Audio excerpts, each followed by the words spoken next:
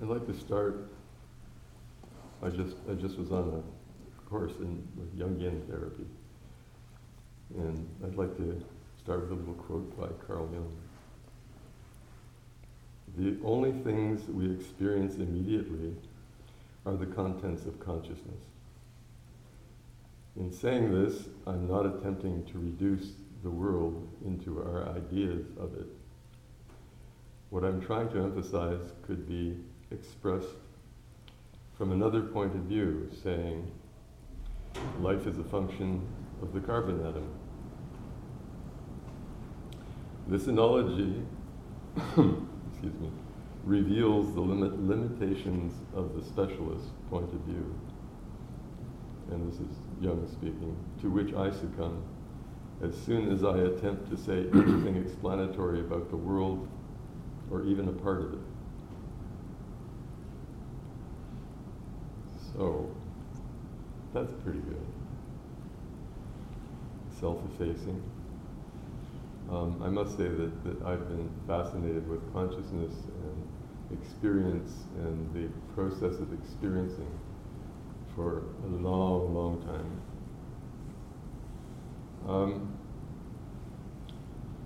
Are any of you programmers?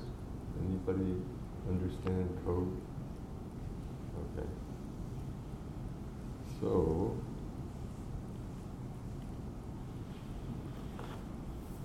this is code. I'm just going to scroll down a bit. Can you see? Everybody can see this. It just keeps going and going and going.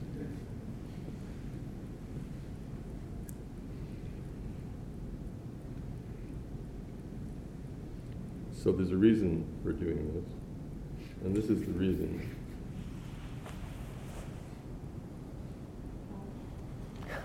That's Alice. Some of you know about Alice.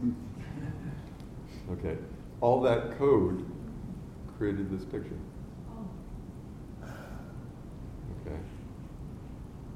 So this picture in your minds is the result of some kind of coding in your nervous system, in your brain, that allows you to experience this as an image.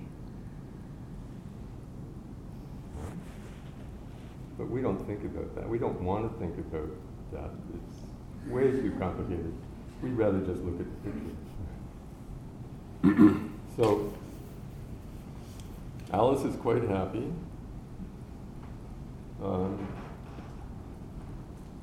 There are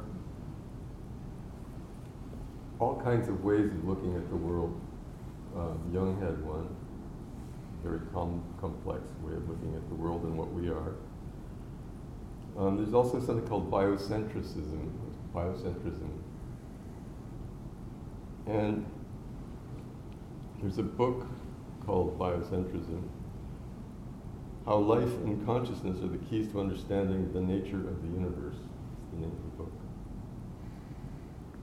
By Bob Berman and Robert Lanza. And I'd like to read you a little bit of that.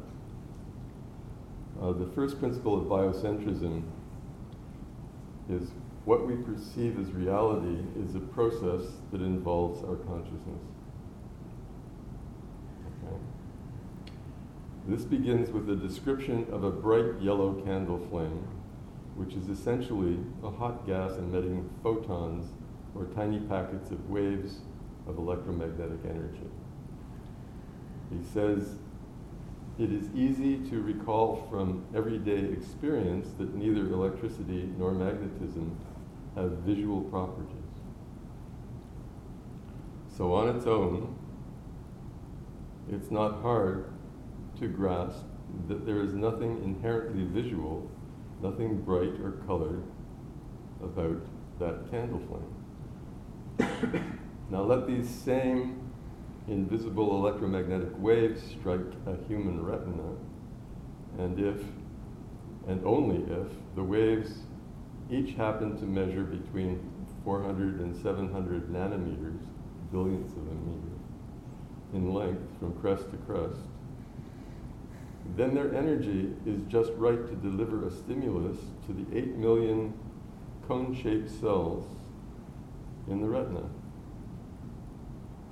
Each in turn sends an electrical pulse to a neighbor neuron, and on up the line this goes at 250 miles an hour until it reaches the warm, wet occipital lobe of the brain in the back of the head.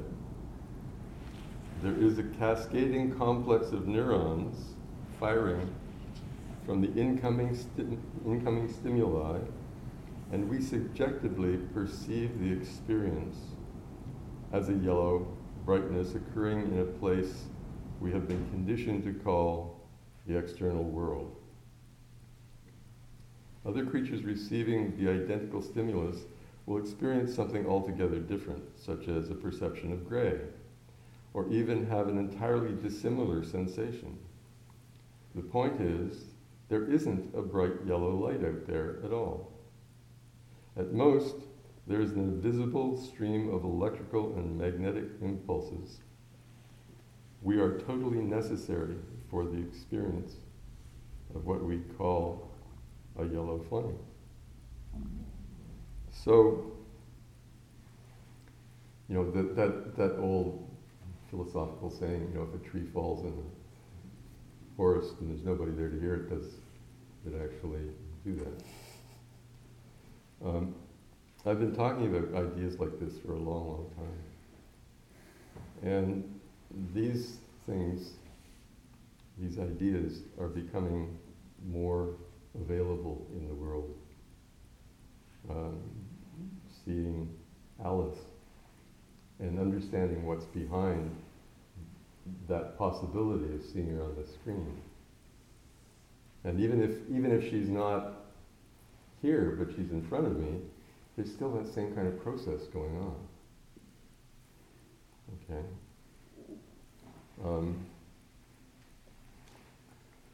There was an exhibition at the AGO called Mystical Landscapes. I don't know if any of you saw it. It's fantastic. So many ways of looking at the world, at what we are. There was one that was done, a series of paintings of exactly the same little landscape thing. And I think there were 20 of them, with all just a slightly different color and tone, shade, right? And they're all the same. In a row, you just walk by and, oh my God. It was quite fascinating. Unfortunately, I got my ticket for the last day. I didn't want to miss the show altogether. But if I'd gotten it earlier, I would have gone back many times because it was just so fascinating. And they sold out of all the catalogs, I guess, a couple of weeks before. So they're saying that maybe they'll get more in at some time in the future. But there is a very large painting called A Decorative Landscape by Lauren Harris. And it sort of blew my mind because, I've studied art. I've been a graphic artist for years in the past. And all that I understood about color sort of went down the tube looking at this painting. And this is the painting. And I don't know if anybody sees what I see, but for me, the blue is brighter than the yellow.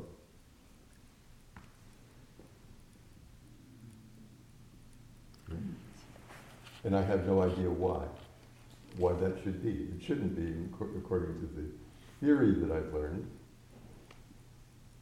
Right? But for me, that blue is just glowing. Okay. So I thought about that and tried to figure out why I see that, why that should be. And in the theory of color vision, there are rods and cones, if you remember back to grade school when you took it in health. And the rods register intensity of light, right? And so they're just black to white. And their best functioning is in dim light situations. But people who are completely colorblind and otherwise have no cones in their eyes have apparently incredibly acute perception, visual perception of whatever they're looking at. They see more detail than those people who have color vision. So there are three kinds of cones in the retina, and they're different sizes. And the one size, the largest, gets the red, the middle size is green, and the smallest is blue. And those three colors make up 80 million colors that we can differentiate between. Average, unless you're colorblind, of course, that doesn't count. But the idea is that those little cones are stimulating the retina. And blue has its own pathway, whereas yellow is a mixture of red and green in terms of light theory. And so you're using two pathways to get that same information of yellow, and just one for the blue. So maybe that's why I'm seeing the blue more intensely. Did anybody else notice that the blue seemed brighter than the yellow? Yes? Yeah. Oh, yay, I'm not alone. Thank you. So that might be the reason why. I have a friend who, well, red is supposed to be the most stimulating color. Okay, so if you buy a sports car, never buy a red sports car, because the police will notice you more than anything else on the road. Right? But my friend finds red boring. She likes blue. And she has blue paintings in her house. She has blue stained glass in her windows. She has blue clothes. She has a blue car, right? So for some reason, blue to her is really outstanding. And in that picture, definitely it is for me too. So I don't know, maybe there are more of those smaller cones, the blue cones, in her eyes than all the others. That could be, I don't know. I mentioned a psychiatrist in the States, Milton Erickson, who could only see the color purple. I mentioned that before. But to me that's fascinating. And he was really excited by purple. Everything else was grayscale. So if something was purple, that was really fun. So, like my friend with the blue, he had purple clothes, he had a purple car, people gave him purple gifts. Purple haze. Exactly. So that means that the blue and the red go together to make up the color purple. Okay. So blue and red were functioning, except he couldn't see blue or red. He only saw purple. We're victims of the technology that is our nervous systems.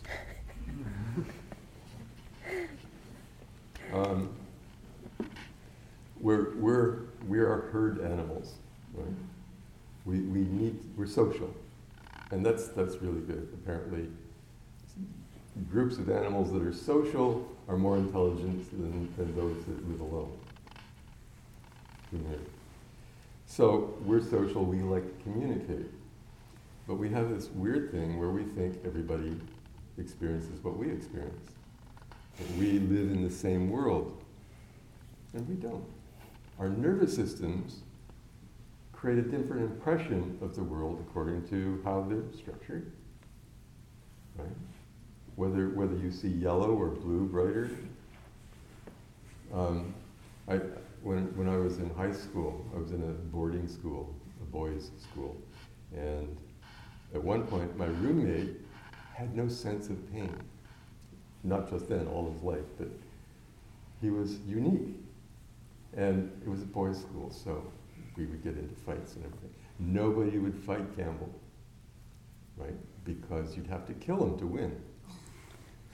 He couldn't feel pain. You couldn't hurt him. So everybody just stayed clear of him. And fortunately, he was a really nice guy, so it wasn't a big issue.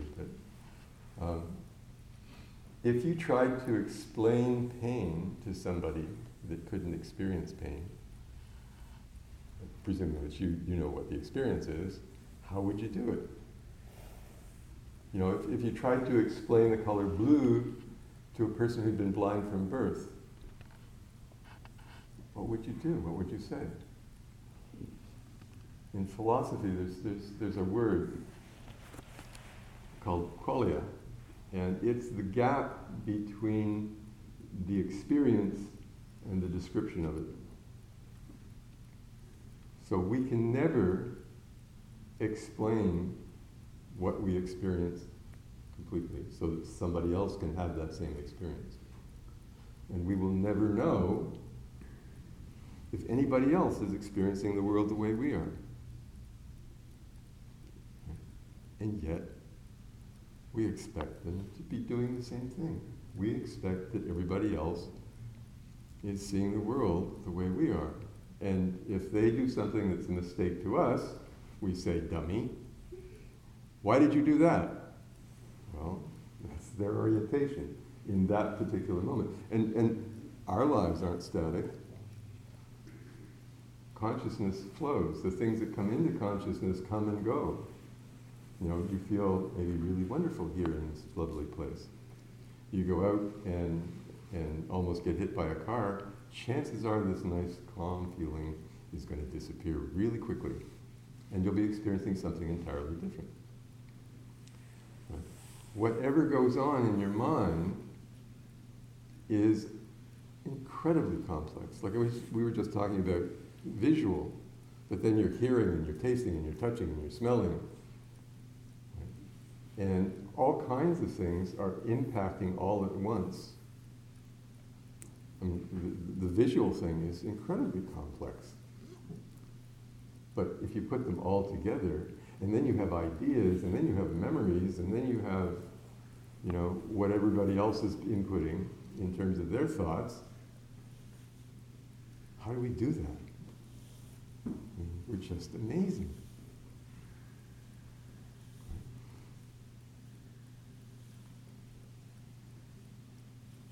I think if we go back to the picture of Alice, right, it's the electromagnetic field that allowed us to experience that picture. Without the electromagnetic field, there would be no picture. There'd be no laptop, there'd be no programmers, there'd probably be no us. Right? And yet, who is aware of the electromagnetic field? Other than the odd physicist who has numerical representations of what that might be. We don't experience the field in ourselves.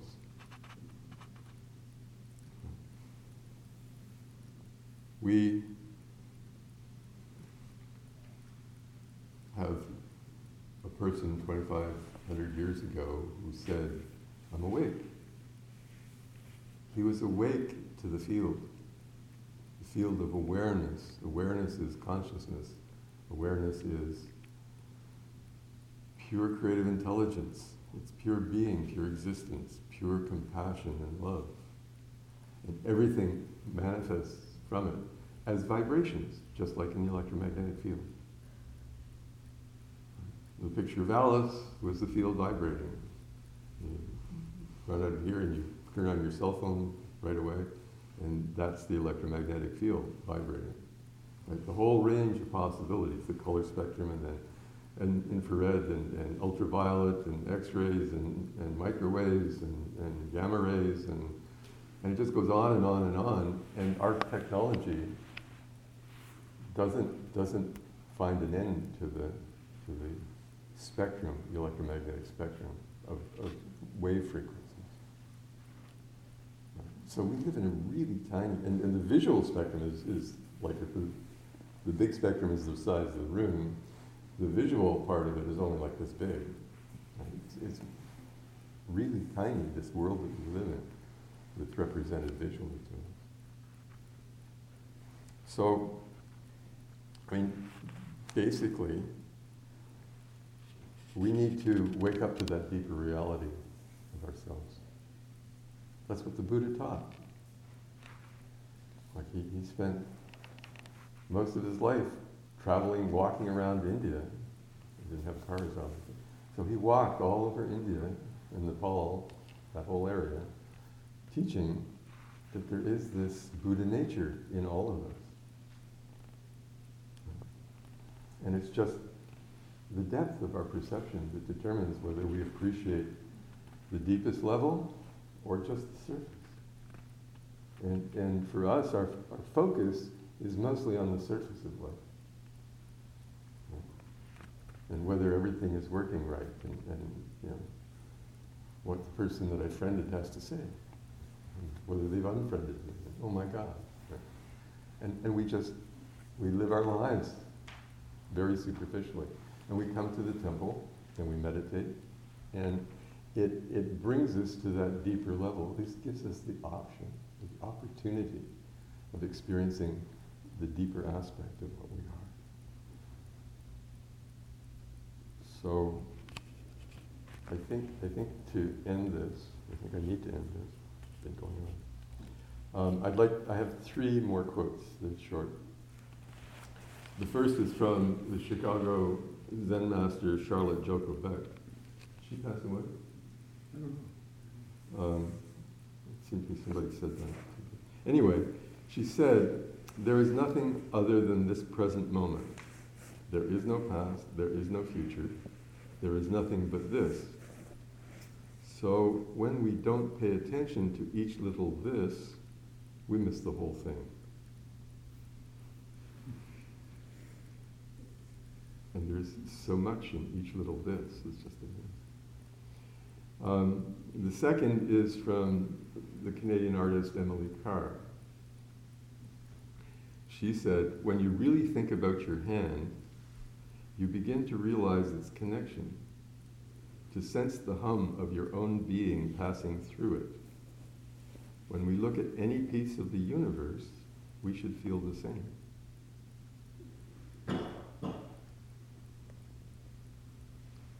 And the last is from the Buddhist teacher Andrew Olensky. "Every moment is a unique view of a unique territory, both of which unfold in perpetual motion.